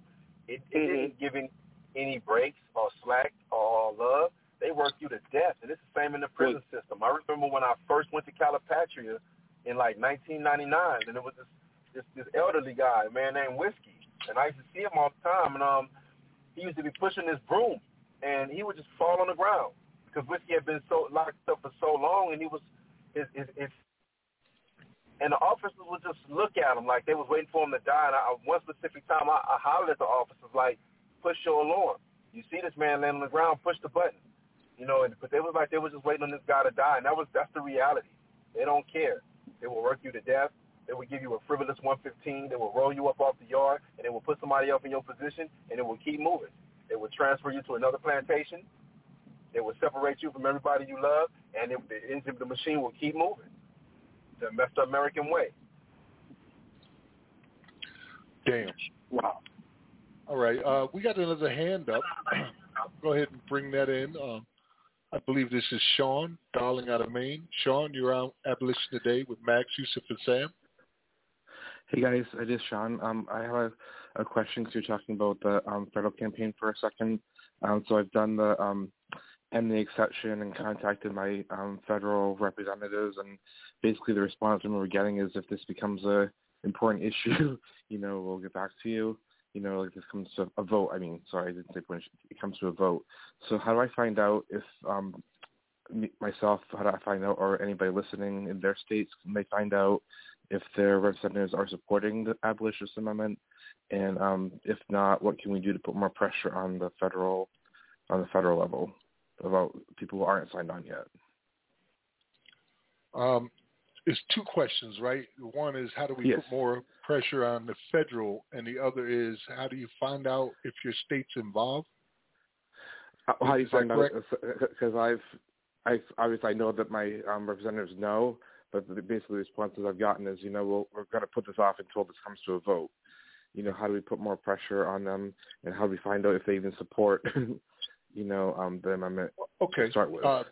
The answer to the first question about the states themselves, you can go to abolishslavery.us and you will click resources. And if you scroll down, you'll see a national map with a mouse over. And that gives you each state's exception clause. And we are currently working on having a direct link to the websites of the states that have active campaigns. So all you have to do is click it right there. So that's the first one. The second one, as far as putting the pressure on from the federal level, is you can go to endtheexception.com, and they have a text prompt that you can type in. What is the number again, Yusuf? I'm pretty sure you know about heart. Sure. So, you have to text end the exception, that's all one word, to 52886. And you should get a response. And if you've done the response and your rep or your congressional reps are in support of it, you'll get an email back stating that they're in support of it. I haven't heard of anyone doing it and they didn't get a response back.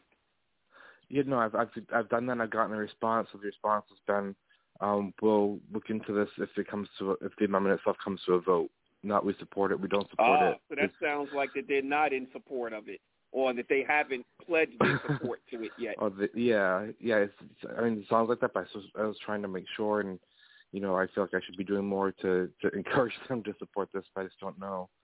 I guess maybe contact their offices directly. I guess I don't know what else to do. We all feel like this needs to end right now. So I understand your angst. I wanted to end yesterday. Unfortunately, I've been going at this nearly for 2 decades, Right. So it's not as simple as that. It can get frustrating, but we have tools available for you that I pointed out that you can use. If that's not enough for you, you could always maybe, think of something. There's a lot of information on our website, but, you could call your representative and just rant to his ass. You could write him a letter. You could That's true. Organize people to help support the Abolish Slavery National Network. If you're not in a state that's organizing, or can help to support the national network.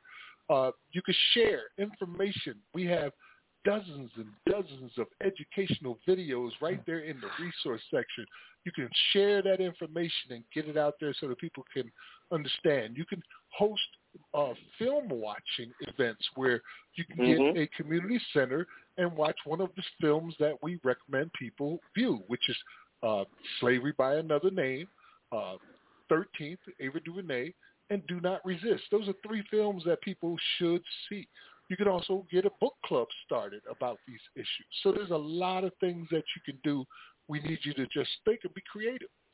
And go to abolishslavery.us and take advantage of the tools that are there. Definitely think outside the box. And I think that's a great question, asking how you can get involved and what more you can do. Thank you for bringing that up and asking.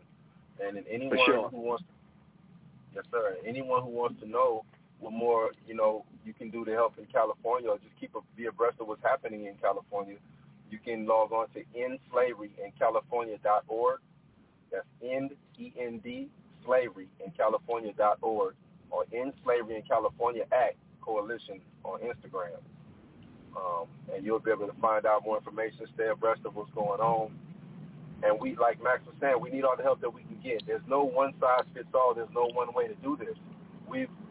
Something that Max often says to us is we've never lived in a country without slavery.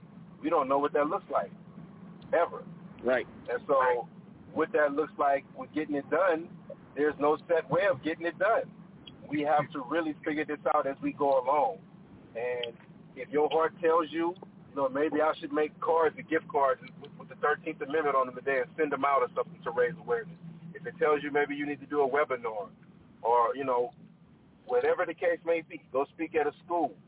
Every little bit counts because oppression don't sleep. We got to push back from every angle. So thank you for calling and asking how people could get involved.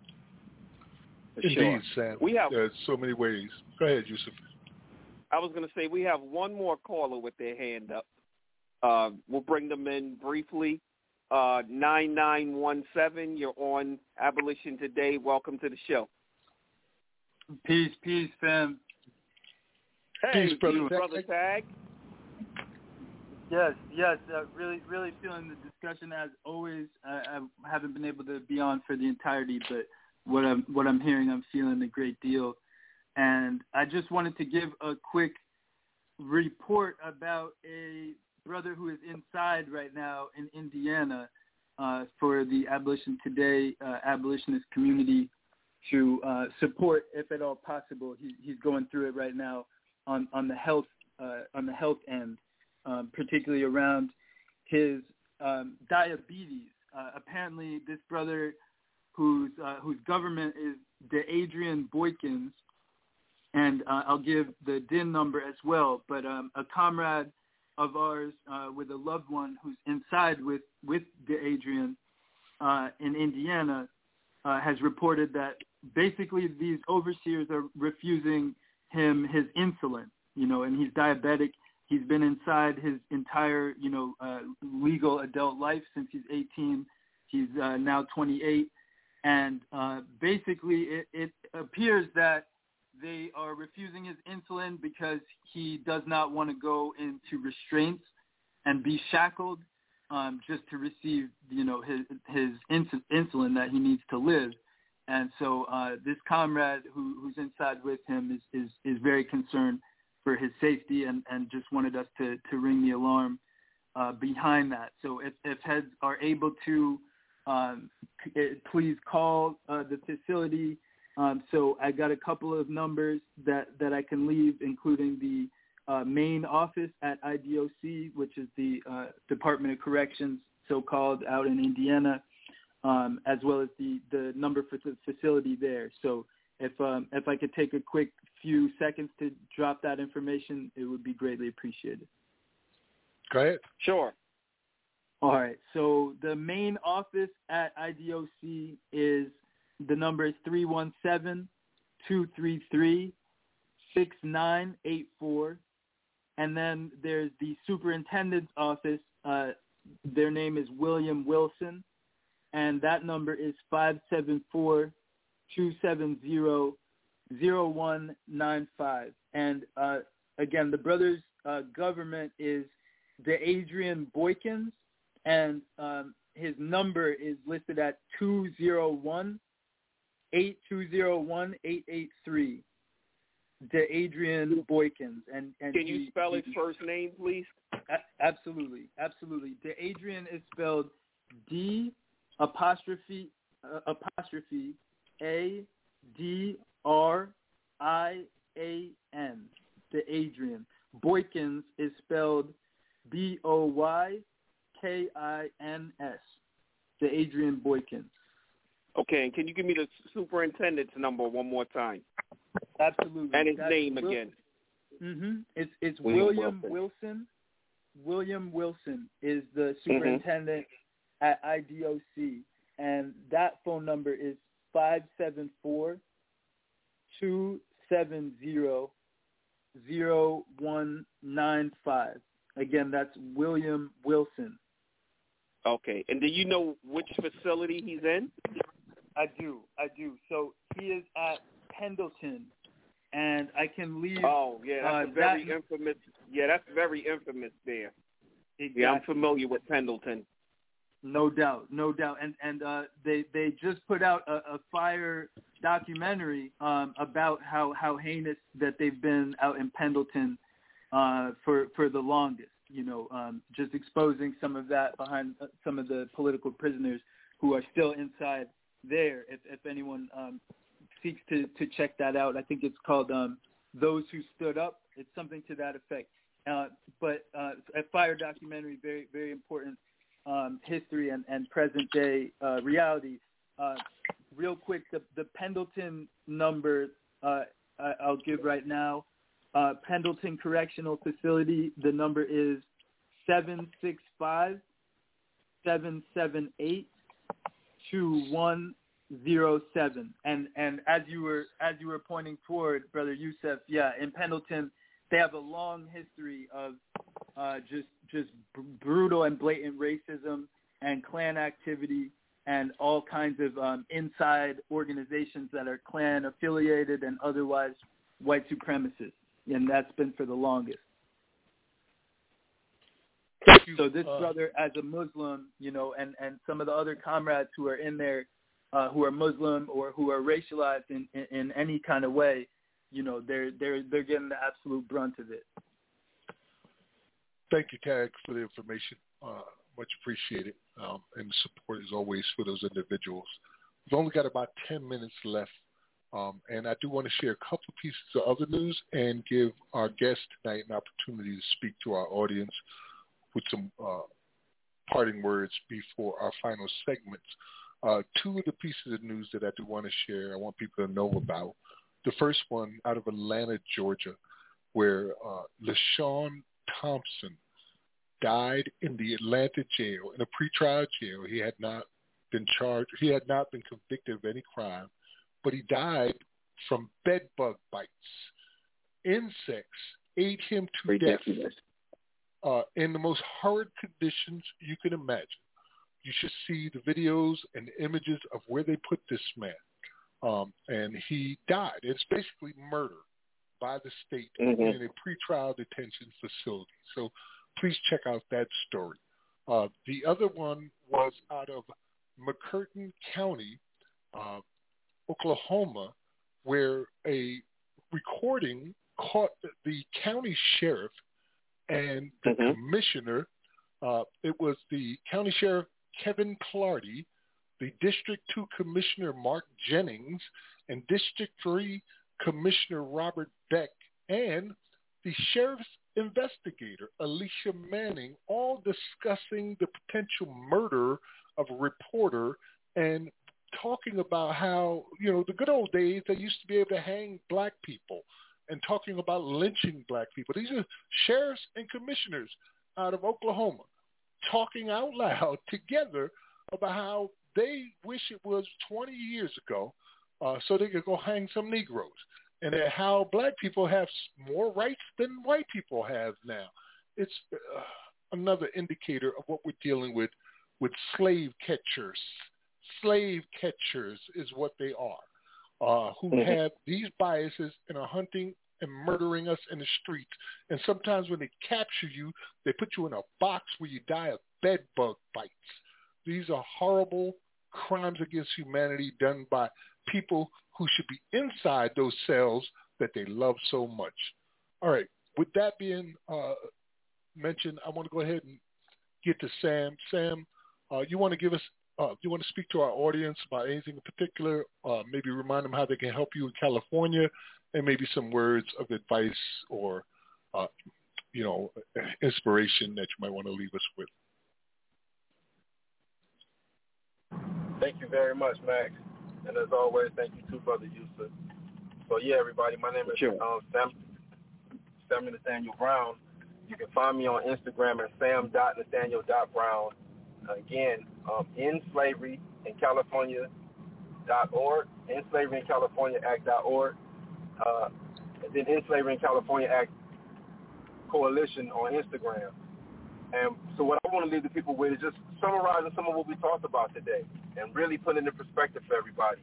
A little while ago, we heard the lady talking about her experience working for Burger King while she was incarcerated. Now, how many people drive past Burger King every day and not knowing that they're employing people who are incarcerated, right? Right. That's one. But then on top of that, I want everybody to think about this. Right now, the cost of one top ramen noodle in the California prison system is 45 cents, right? A person can work a job. Some people are forced to work for nothing, most of the jobs, or many of the jobs, start out at like 8 cents. So a person can work an 8-cent job, 40 hours a week. We're talking about 8 hours a day. You can work 8 hours, and then after restitution, which is 55%, after an 8-hour day, you can't even afford one top ramen noodle. You would have to work 16 hours to get a noodle. 16 hours to get one top ramen noodle. You still can't even afford two. That's just to put it in perspective. Like 16 hours to get one top ramen noodle.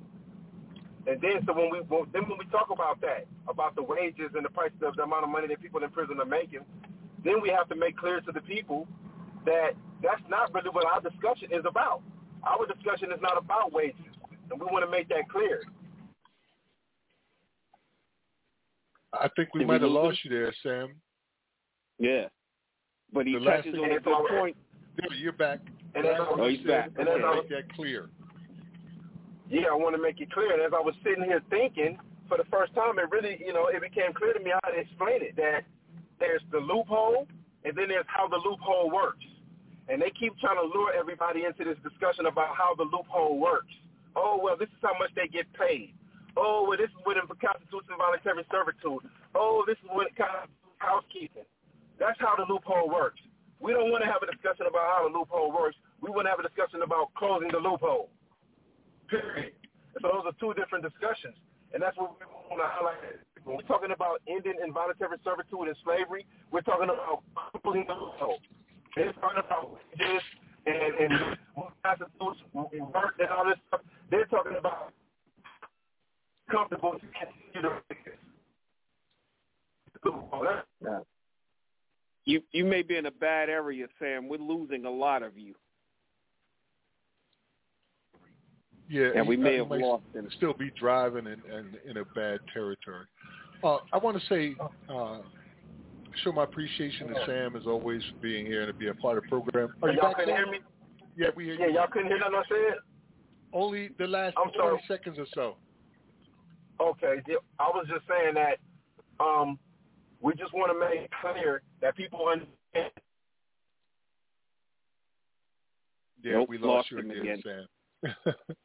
It's okay, brother. I think we got the message, and I'll try to follow up on it. Gist of it. Too. Yeah. I want to say thank you. Am I going again? You're back once again. Let's give it one more try. Go ahead. And we lost him again. No sooner he was back than he was gone.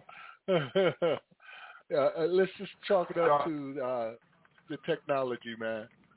All right. I appreciate that, man. Brother, we appreciate you too. Thank you, brother. Thank you, Sam, for being a part of the program tonight and having this discussion as a representative of one of the two states, North Carolina and California, that have exception clauses which allow involuntary servitude. We'd like to think that we did a good job today of breaking down this thing called involuntary servitude, the crime against humanity, and also the counter arguments against it, and even tracing it back to its origins. We are not going to be on air in the next 2 weeks. Instead, we're going to replay the speech by Frederick Douglass that we did in a two-episode series. I denounced the so-called emancipation as a stupendous fraud. Like those films we mentioned, we believe that this is a must-read for everybody. And if you don't want to read it, you can always hear it recited aloud. Wait 1 second, Max. Are you sure about next week? Next week is the 30th. Okay, sorry, not next week. The week after that, the 2 weeks after that. So it's the 7th Yes. and the 14th will be out. Yes, the 7th and the 14th. So next week we'll be back. My bad. All right. Yeah, it's been a hell of a show, man. I think we drove home the points we wanted to make and educate the people who are listening on this particular issue. Any final comments you want to make before you give our? I'm going to let everybody know that they have homework because 2 hours goes by really fast, and there is a lot of legal history behind involuntary servitude. So you're going to have to go to our Facebook page, Abolition Today. I'm going to try to get some of it up also on our Instagram page, not Instagram, Twitter page. That's Abolition Today 1. It's a lot of information. So go there, read all the cases so you can see how involuntary servitude progressed through the courts. So they had the backing of the judiciary with all of this. So definitely do that.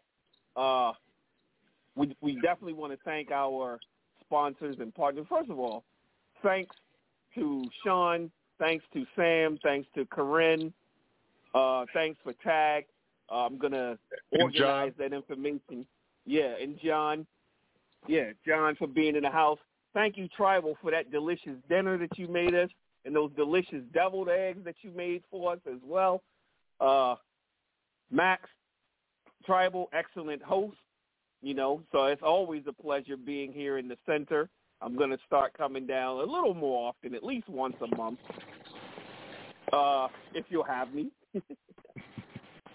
But, yeah, you have homework, and I'm going to organize the information that Tag came in with. I was jotting it down on the fly, so I'll organize it. And you'll also find that information up on our Abolition Today Facebook page. So finally, I'd just like to jump into thanking our sponsors and our partners, Jailhouse Lawyers Speak, the IMWE Ubuntu Prison Advocacy Network, SEMA Urge, Quakers Uplifting Racial Justice, the Paul Cuffey Abolitionist Center, where we're broadcasting live from this evening, and Max is there every week, Prismatic Dreams, the Abolished Slavery National Network. Remember to subscribe to our YouTube channel. That's youtube.com/Abolition Today, and our Facebook page for all the news, information, and music you hear on the program. Follow us on Twitter at Abolition Today, the number 1. Abolition Today is available on all major podcast platforms and on Apple Music. So this week's Bridging the Gap, we have a really special treat this week, as we do every week. Well, we have Ida B. Wells' speech, The Convict Lease System, and this was delivered on August 8, 1893, and it's read by this guy that you all know. His name is Max Parkus, and it's going to be accompanied by The World is a Ghetto by War. We'll be back next Sunday, God willing, April 30th, with another masterclass on slavery abolition at Abolition Today University, as Corinne called it earlier. So until next week, think about abolition today. Peace and blessings be upon you all. Peace. Abolition today. From The Reason Why the Colored American is Not in the World's Columbian Exposition by Ida B. Wells, 1862 to 1931. Read by Max Parkus. Chapter 3. The Convict Lease System. The convict lease system and lynch law are twin infamies which flourish hand in hand in many of the United States. They are the two great outgrowths and results of the class legislation under which our people suffer today.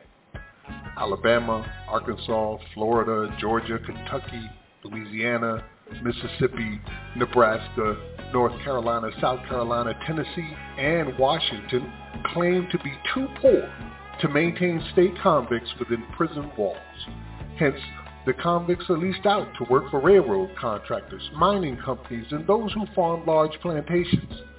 These companies assume charge of the convicts, work them as cheap labor, and pay the states a handsome revenue for their labor. 9/10 of these convicts are Negroes. There are two reasons for this. One, the religious, moral, and philanthropic forces of the country, all the agencies which tend to uplift and reclaim the degraded and ignorant, are in the hands of the Anglo-Saxon. Not only has very little effort been made by these forces to reclaim the Negro from the ignorance, immorality, and shiftlessness with which he is charged, but he has always been and is now rigidly excluded from the enjoyment of these elevating influences towards which he felt voluntarily drawn. In communities where Negro population is largest and these counteracting influences most needed, the doors of the churches, schools, concert halls, lecture rooms, young men's Christian associations, and women's Christian temperance unions have always been and are now closed to the Negro who enters on his own responsibility. Only as a servant or inferior being placed in one corner is he admitted. the white Christian and moral influences have not only done little to prevent the Negro from becoming a criminal, but they have deliberately shut him out of everything which tends to make for a good citizenship. To have Negro blood in the veins makes one unworthy of consideration, a social outcast, a leper even in the church. Two Negro Baptist ministers, Reverend John Frank, the pastor of the largest colored church in Louisville, Kentucky, and Reverend C.H. Parrish, president of the Eckstein Northern University at Cane Springs, Kentucky, were in the city of Nashville, Tennessee, in May when the Southern Baptist Convention was in session. They visited the meeting and took seats in the body of the church. At the request of the association, a policeman was called and escorted these men out because they would not take the seats set apart for colored persons in the back part of the tabernacle. Both these men are scholarly, of good moral character, and members of the Baptist denomination, but they were Negroes, and that eclipsed everything else. This spirit is even more rampant in the more remote, densely populated plantation districts. The Negro is shut out and ignored, left to grow up in ignorance and vice. Only in the gambling dens and saloons does he meet any sort of welcome. What wonder that he falls into crime? 2. The second reason our race furnishes so large a share of the convicts is that the judges, juries, and other officials of the courts are white men who share these prejudices. They also make the laws. It is wholly in their power to extend clemency to white criminals and mete out severe punishment to black criminals for the same or lesser crimes. The Negro criminals are mostly ignorant, poor, and friendless, possessing neither money to employ lawyers nor influential friends. They are sentenced in large numbers to long terms of imprisonment for petty crimes. The People's Advocate, a Negro journal of Atlanta, Georgia, has the following observation on the prisons showing of that state for 1892. Quote unquote, it is an astounding fact that 90% of the state's convicts are colored. 194 white males and 2 white females, 1,710 colored males, and 44 colored females. Is it possible that Georgia is so prejudiced that she won't convict her white lawbreakers? Yes, it is just so, but we hope for a better day. George W. Cable, author of the Grandissimes, Dr. Sevier, etc., in a paper on the convict lease system, read before Prison Congress in Kentucky, says, in the Georgia Penitentiary in 1880, in a total of nearly 1,200 convicts, only 22 prisoners were serving as low a term as 1 year, only 52 others as low as 2 years, only 76 others as low a term as 3 years, while those who were under sentences of 10 years and over numbered 538, although 10 years, as the rolls show, is the utmost length of time that a convict can be expected to remain alive in the Georgia Penitentiary. 6 men were under sentence for a simple assault and battery, mere fisticuffs, 1 of 2 years, 2 of 5 years, and 1 of 6 years, 1 of 7, and 1 of 8. For larceny, 3 men were serving under sentences of 20 years. 5 were sentenced each for 15 years, 1 for 14 years, 6 for 12 years, 35 for 10 years, and 172 from 1 year up to 9 years. In other words, a large majority of these 1,200 convicts had, for simple stealing without breaking in or violence, been virtually condemned to be worked and misused to death. 1 man was under a 20-year sentence for hog stealing. 12 men were sentenced to the South Carolina Penitentiary on no other finding but a misdemeanor commonly atoned for by a fine of a few dollars, and which thousands of the state's inhabitants, white, are constantly committing with impunity. The carrying of concealed weapons. 15 others were sentenced for mere assault and battery. In Louisiana, a man was sentenced to the penitentiary for 12 months for stealing $5 worth of gunny sacks. Out of 2,378 convicts in the Texas prison in 1882, only 2 were under sentence of less than 2 years length, and 509 of these were under 20 years of age.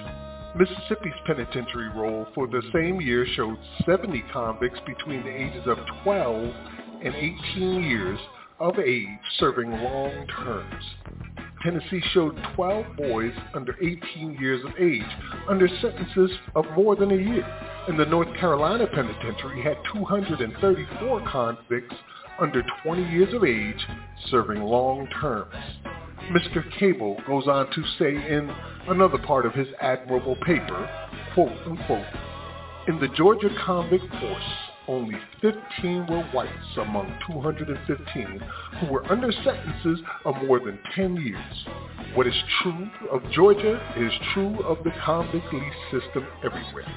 The details of vice, cruelty, and death thus fostered by the states whose treasuries are enriched thereby equals anything from Siberia. Men, women, and children are herded together like cattle in the filthiest quarters and chained together while at work. The Chicago Inter-Ocean recently printed an interview with a young colored woman who was sentenced 6 months to the convict farm in Mississippi for fighting. The costs, etc., lengthened the time to 18 months. During her imprisonment, she gave birth to 2 children, but lost the first one from premature confinement caused by being tied up by the thumbs and punished for failure to do a full day's work. She and other women testified that they were forced to criminal intimacy with the guards and cook to get food to eat.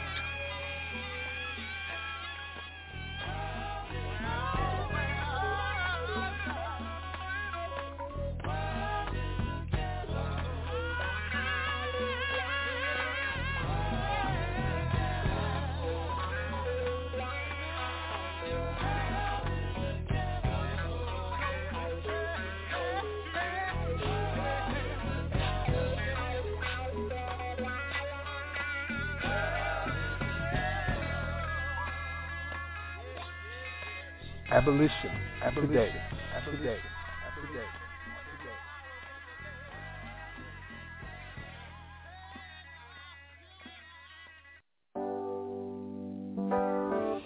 Hi, my name is Jeanette Smith. I am a slavery abolitionist. Some of you may know me.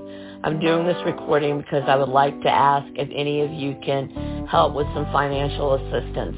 Max and Yusuf do not like to ask for money, so I would like to ask on their behalf because they and other abolitionists pull money out of their own pockets, and this is so important. So if you can help, you can find the information at the top of the Facebook page for Abolition Today. Thank you.